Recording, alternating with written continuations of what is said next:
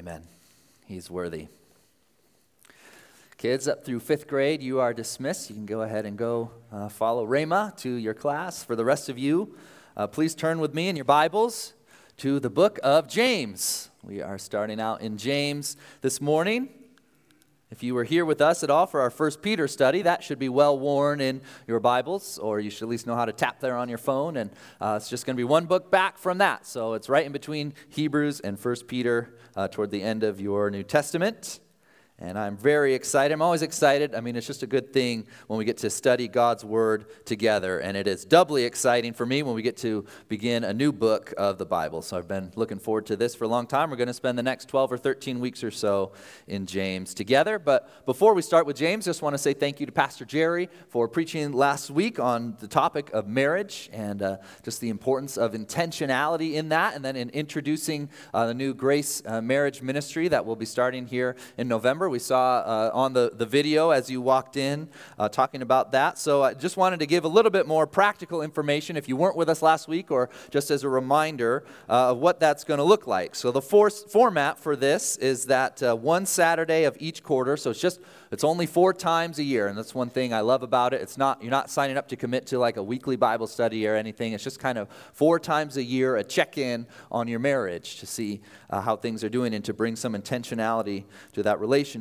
So 4 times a year, you're going to commit to spending, it's 4 to 6 hours on a Saturday during a workshop. We'll serve you lunch and snacks and all sorts of good things to keep you happy while you're there. And it's going to be the format of it. Pastor Jerry bought all these kind of bunch of like 4-foot tables. And so it's going to be you and your spouse sitting at that table, and the facilitator is going to lead you. And then you kind of are going to be talking mostly just with your spouse about those things in your marriage. So you will have a little bit of a chance to get to know the other people who are doing it with you. But primarily, you're going to be spending that time just with your spouse talking through some of these things. And so the first sessions are being held on November 6th or November 13th. So both Saturdays. So if one of those doesn't work for you, you can sign up for the other one. And you can sign up to be part of either one of those at the Grace Marriage table. Pastor Jerry will be there and Kim will be there after the service and in the Connection Center, and it gets you signed up for that. The cost to participate is $200 per couple per year, and so that covers a full year, all the materials you need for those 4 sessions, as well as it covers your food and different things, incidental expenses, as well as covering, you get a subscription to this Grace at Home kind of content that you can use throughout the year. It's not just during those 4 years and 4 times that you meet. And I just want to say, if cost is an issue, I understand that can be a little bit steep, and so don't let cost be prohibitive. That is, I cannot say that. I struggled with this word in first service too. Prohibitive. Don't let it stop you from doing it is what I'm trying to say. That's maybe a better way. So don't let the cost stop you. We have money set aside for scholarships, as well as actually somebody approached Pastor Jerry and anonymously donated for a certain number of couples to be a part of it as well. So don't let the cost stop you. We want everyone who wants to and is able to be a part of this to participate in this. I think it's so important. I'm so excited. Emily and I are signed up to be a part of one of these, and we can't wait for it. So really, really important, again, for those of you, if you're married, because your marriage is worth it. Amen? All right, well, let's pray, and then we are going to jump into the book of James together. Heavenly Father, God, you're good. Thank you that we can gather to worship the worthy one, the one who is worthy to take the scroll and open its seal, the one who is like a lamb without blemish or spot, that his blood covers multitude of our sins. All of our sin is covered by the blood of Jesus. Praise you, God. God, I just pray that truth would just sink into our hearts today, this morning, right now, as our minds can be distracted with any number of things. Just draw us right to you. We need you, God. We need you to fill us. God, we are so often just filling ourselves with lesser things and expecting those things to satisfy us the way that you are only able to satisfy us. And we're always found wanting. We're always found short when we do that, God. So may we not rely on lesser things to fulfill us and satisfy us, but may we only be satisfied in coming before your throne. God, we thank you for your word. It's how we know who you are and how we're called to live. And we thank you, we praise you for it. Your word that from Genesis to Revelation tells us the story of redemption through Jesus. It's on every page. We praise you for that. God, help us now as we embark on this new book, studying the book of James. God, that you would use it to mold us and shape us and change us into who you are calling us to be. You're worthy, God. Pray in Jesus' name. Amen.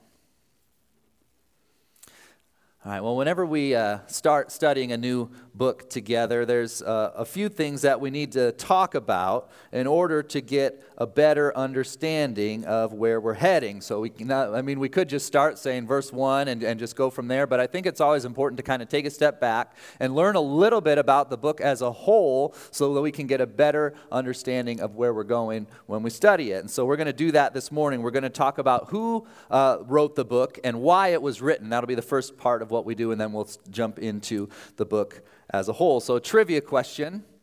You're going to need to be really brave to answer this question. Who wrote the book of James? What's his name? Bill. Who said Bill?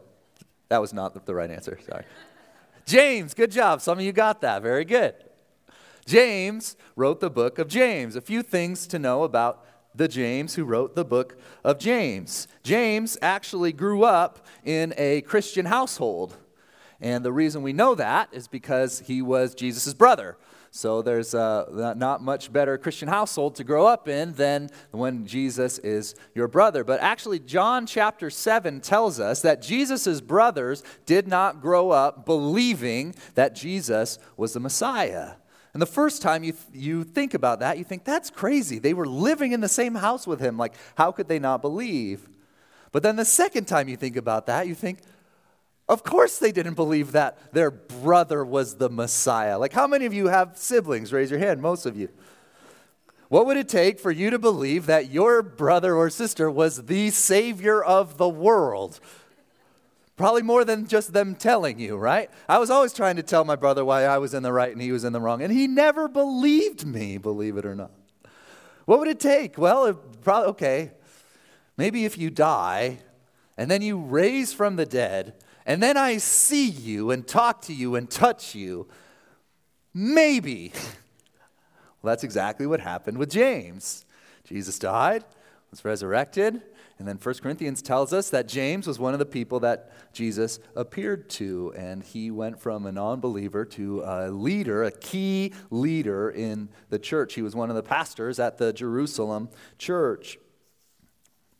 And so what's cool about James, the book of James, is that we see that influence of growing up with Jesus, of being very familiar with the teaching of Jesus.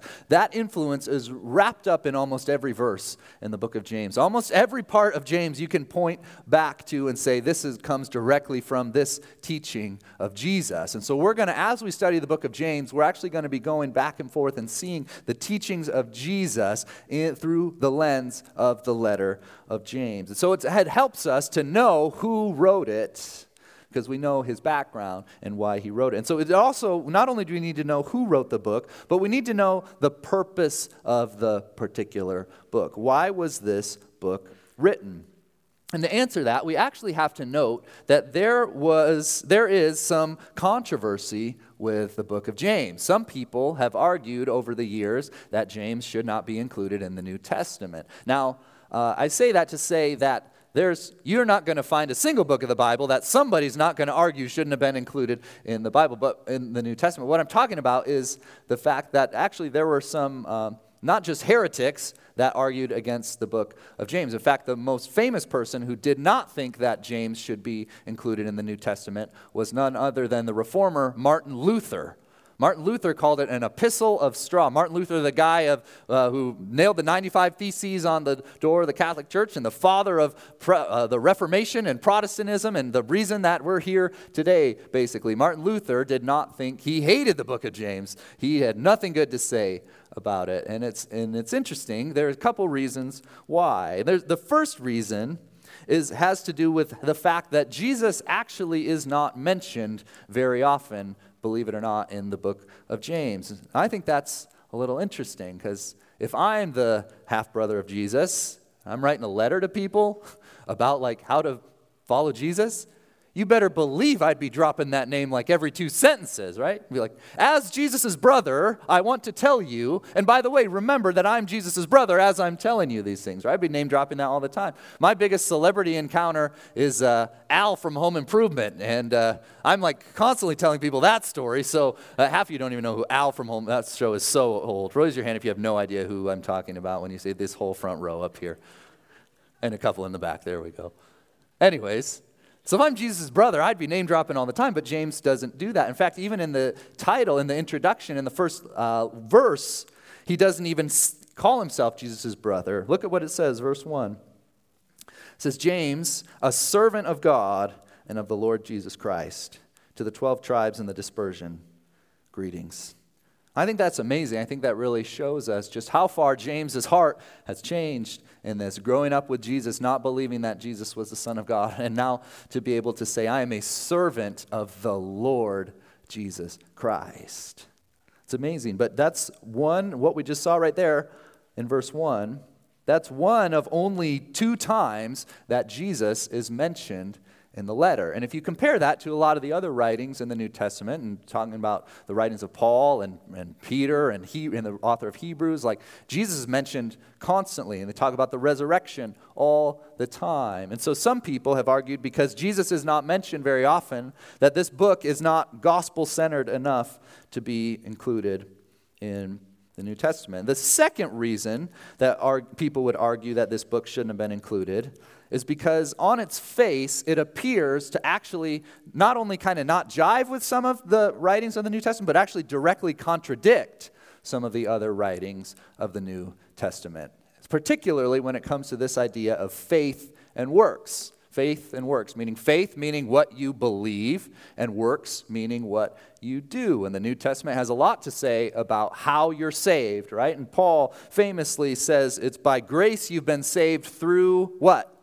Faith. He says it's not from your works.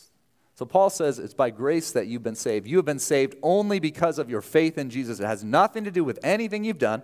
And we say this all the time at Rock Prairie, don't we? It has nothing to do with anything you've done, and it only has to do with what he has done on your behalf. By grace you've been saved through faith.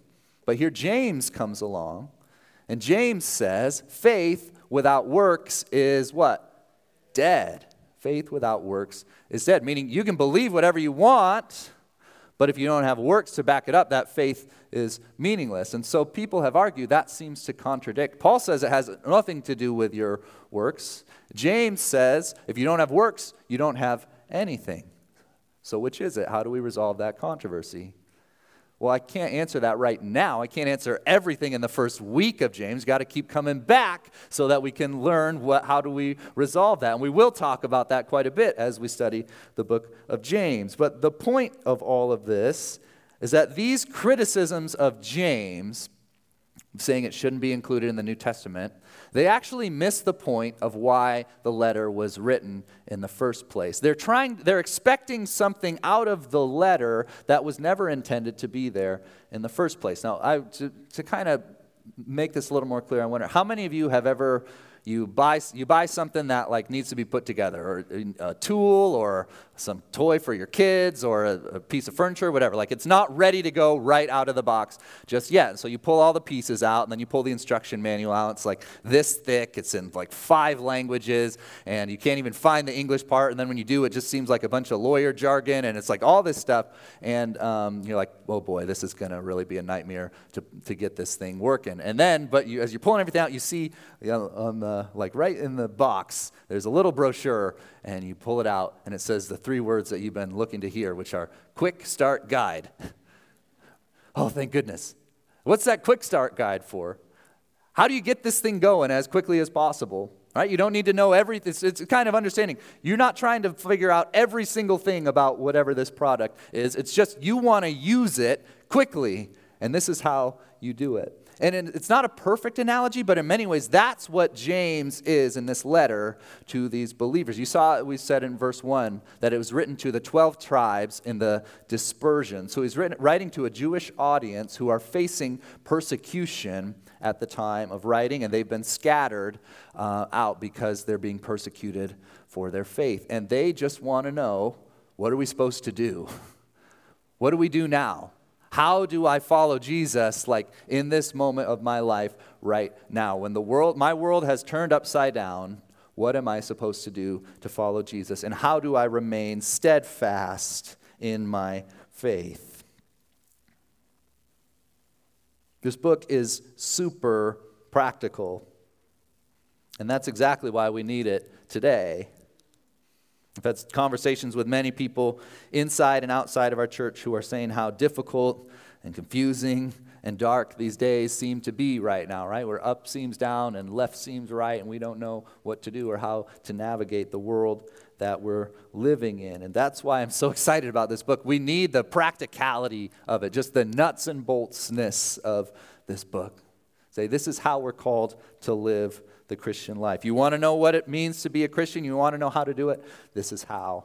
That's why for many people, James is their favorite book. I've talked to some of you who say James is my favorite book of the Bible. It's just so practical. It's so real. It's so earthy. It deals with the same very things that we deal with, the same issues that we have in our hearts. It speaks right to them, and it tells us exactly how we're called to live. And so that's why I'm really excited to study the book of James together. And so James just gets right to the point, right? He has one verse of introduction. I'm James, servant of the Lord Jesus Christ, to the 12 tribes in the dispersion.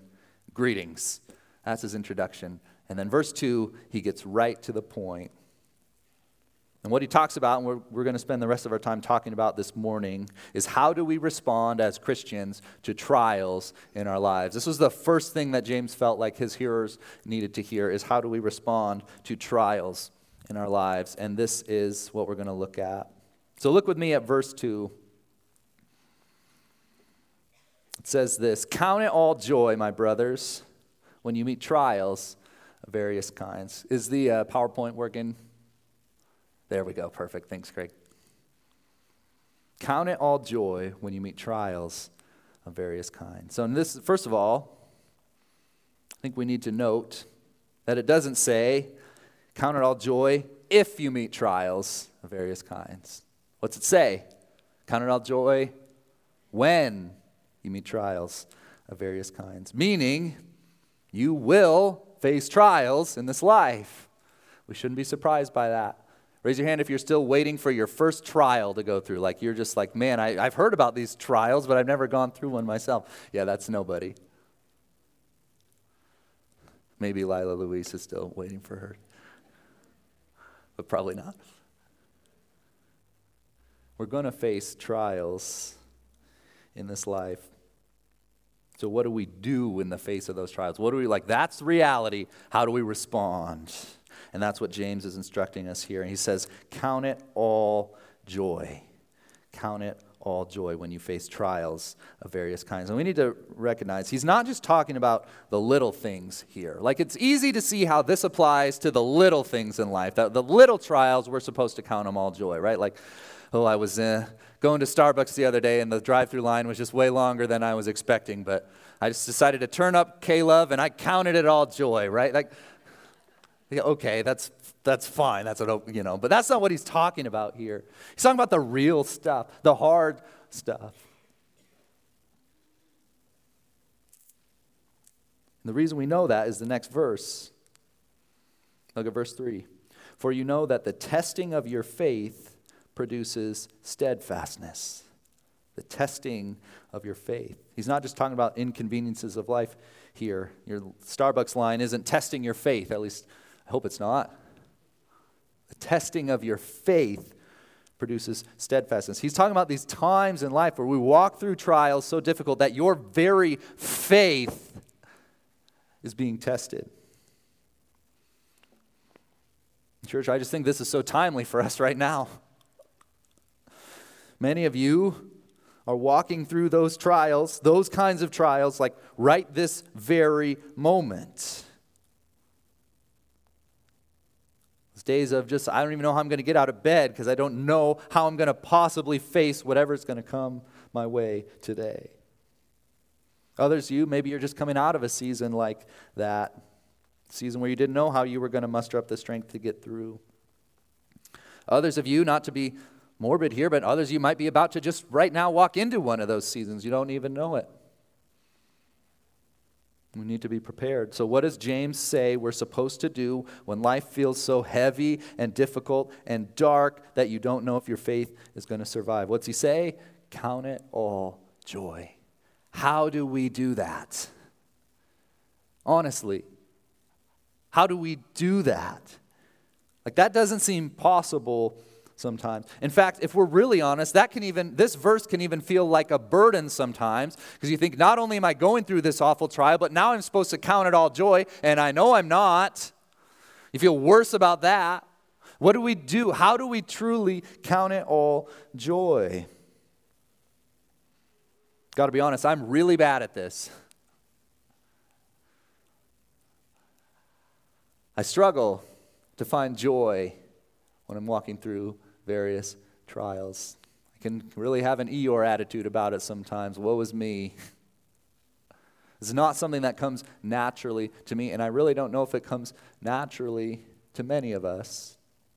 But that's why James says, count it all joy. And there's a couple things, if we want to know what it means, we need to realize there's a couple things that this doesn't mean.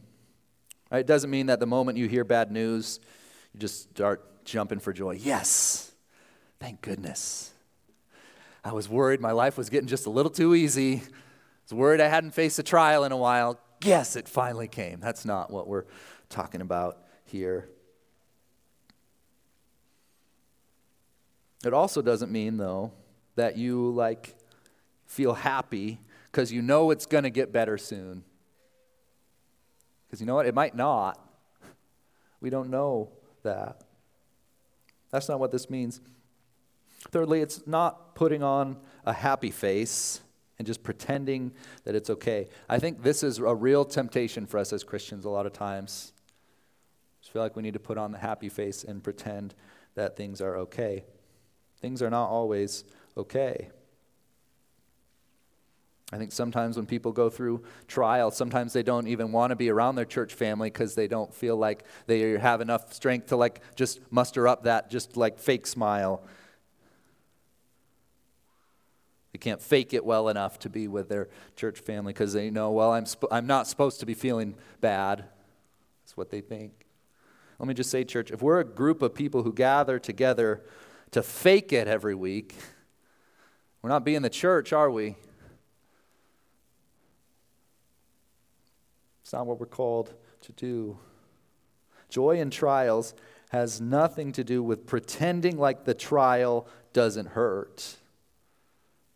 Sometimes I think maybe we don't know what to say to people when they're walking through trials. It's okay, just, you find joy in it. Joy in trials has nothing to do with pretending like it doesn't hurt. It has everything to do with the God who is bigger than even the greatest trials that we can imagine. In one of my commentaries this week, I was reading about a pastor named John Lloyd Ogilvie who walked through just an extraordinary season of trial in his ministry, in his family, with sickness and death, and just seemed like one avalanche after another. And this is what he said, reflecting on it. He said, "The greatest discovery that I have made in the midst of all the difficulties is that I can have joy when I can't feel like it. When I had every reason to feel beaten, I felt joy." Why? In spite of everything that he was going through, God gave me the conviction of being loved and the certainty that nothing could separate me from him. It was not a happiness or a jolliness, but a constant flow of the Spirit through me. Listen to this. At no time did God give me the easy confidence that everything would work out just as I wanted it to, but that he was in charge and he would give me and my family enough courage for each day.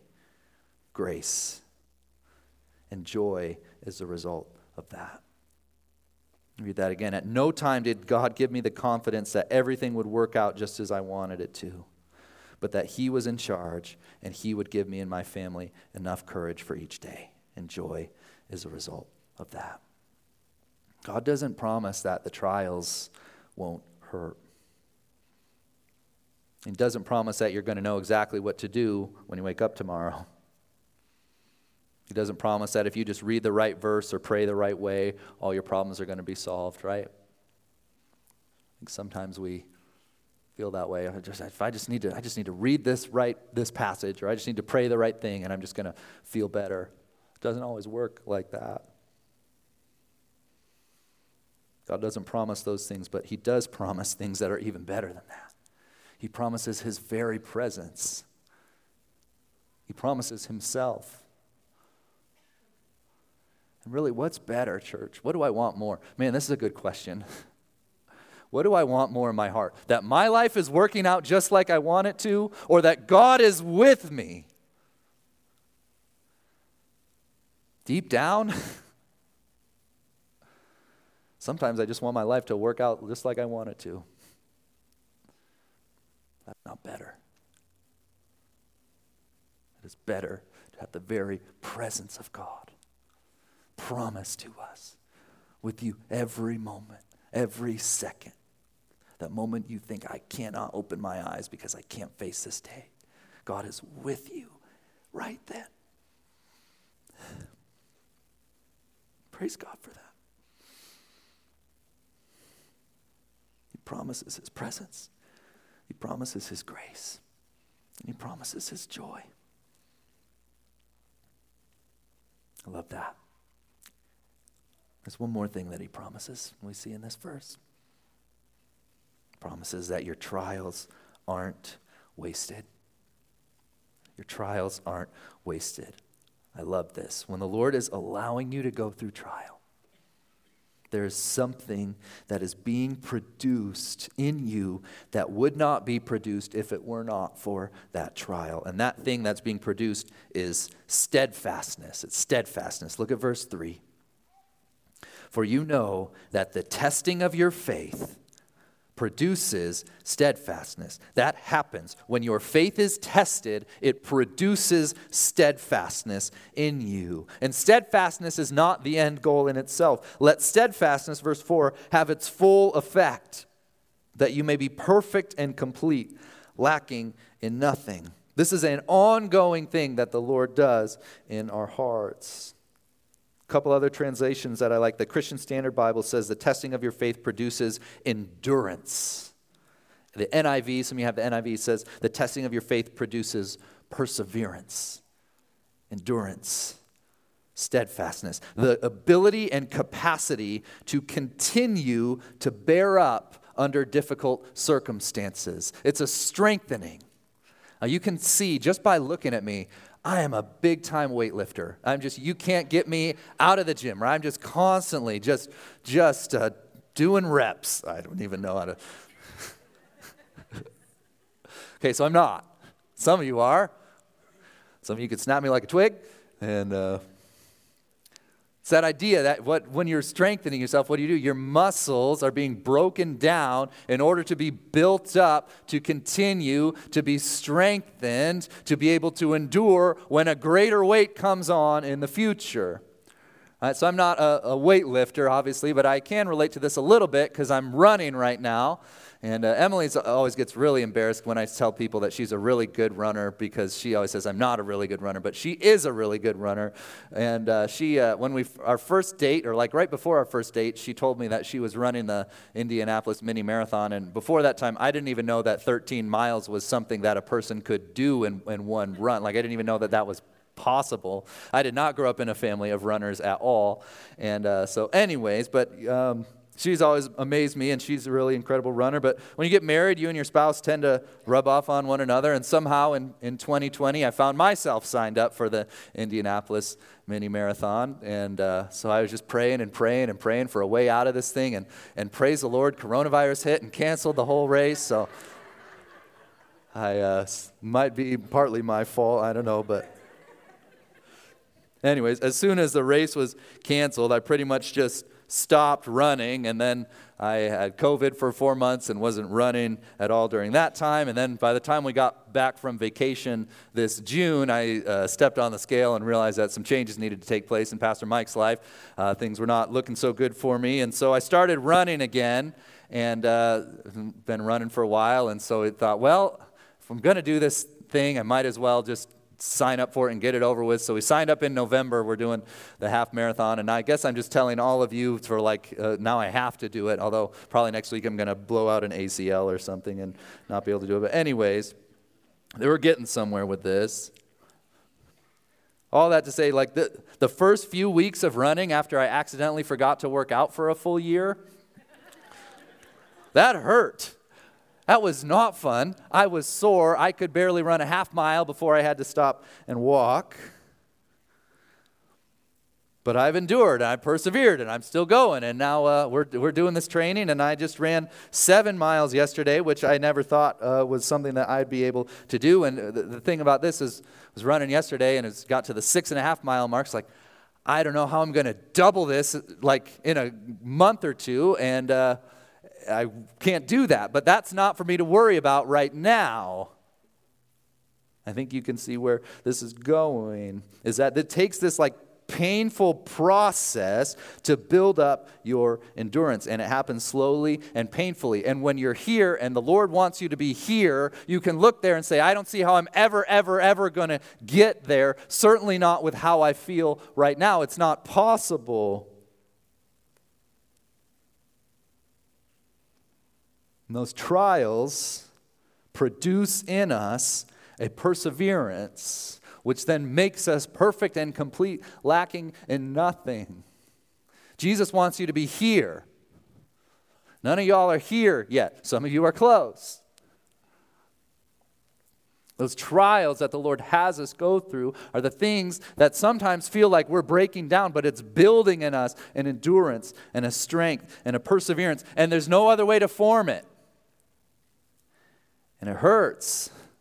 It's not fun. You don't enjoy it when it's happening. But I love the way that this verse is worded, because it says, count it all joy, or consider it pure joy, meaning think about it that way. Like this is you telling your mind, how do I think about these things? Because you don't want to think about them that way. You can't on your own. So we're reminded that God is not wasting our trials. He's building something in us that could not be built up on our own. God doesn't take pleasure in just the needless suffering of His children. Maybe it feels like that sometimes. In fact, there's a whole book of the Bible, Lamentations, that talks about how it can feel when we're suffering, and it can feel like God has abandoned us. So again, we're not talking surface level here, just consider it joy. This is real. Lamentations chapter 3 talks about the fact that, God, you're just swatting away my prayers, and it feels like you're a bear in hiding, just waiting to devour me. Sometimes we go through such a trial that it even feels like God Himself hates us. And yet, the end of that chapter, the steadfast love of the Lord never ceases. His mercies never come to an end. Great is His faithfulness. Your trial is not being wasted, because God is using it to perfect you and to shape you into who He's creating you to be in Christ. So I just want to encourage you this morning, whether you're you've just walked through a trial, or you're walking through it right now, right this very moment, this very day, it is not being wasted. I promise you. You can't always see it. You can't always feel it. You feel like, I'm not going to make it to the finish line. God, He's with you. He's with you. He's using it to strengthen you and to equip you. And so we just need to ask the question, how much do I trust the Lord? How much do I trust Him? I think if I asked every single one of you, tell me about a trial in your life that God has used to mold you and shape you into the person you are today, every one of you would have an amazing story. for what he's done in the past. So just remind you, if he's done that in the past, he's doing it today. God is the same yesterday and today and forever. Again, it feels like I'm repeating myself here. Maybe it feels like, well, God helped me in the past, but now he's not with me. I promise you he is. He's using this to help you be strengthened and persevere. Do you trust that same God who carried you before to carry you today? And if the answer is yes, that is where it starts. That is how you have joy in trials. I don't know how this circumstance is going to get better. I don't know how I'm ever going to feel better than I do right now, but God's carrying me and he's not wasting it.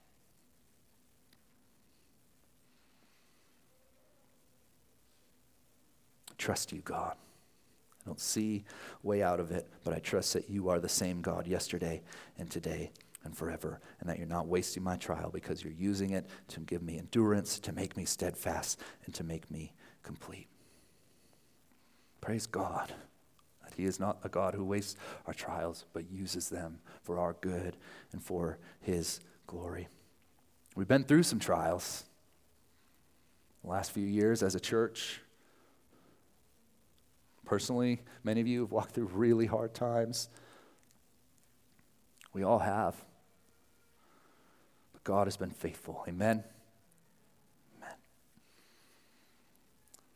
Because God is faithful, let's do what it says in 1 Peter. Let's not be surprised at the fiery trial when it comes, as though something strange is happening to us. But let's continue to entrust ourselves to a faithful God and continue to do good and count it all joy.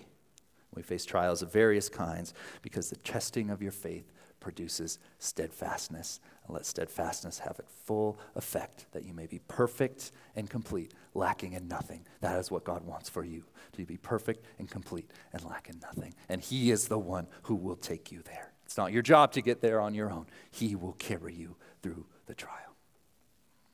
Let's pray.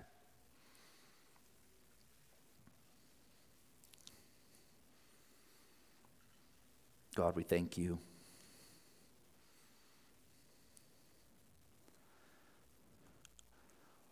Thank you that you see our hurts and our pain.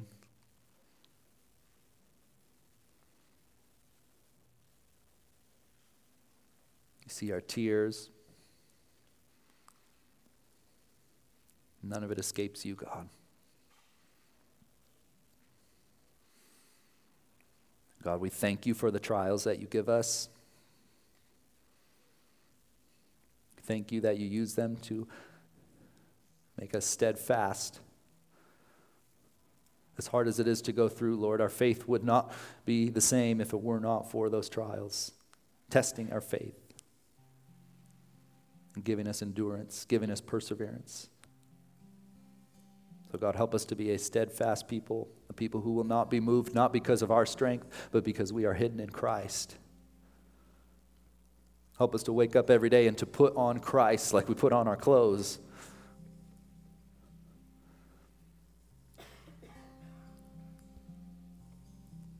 Help us to stand firm.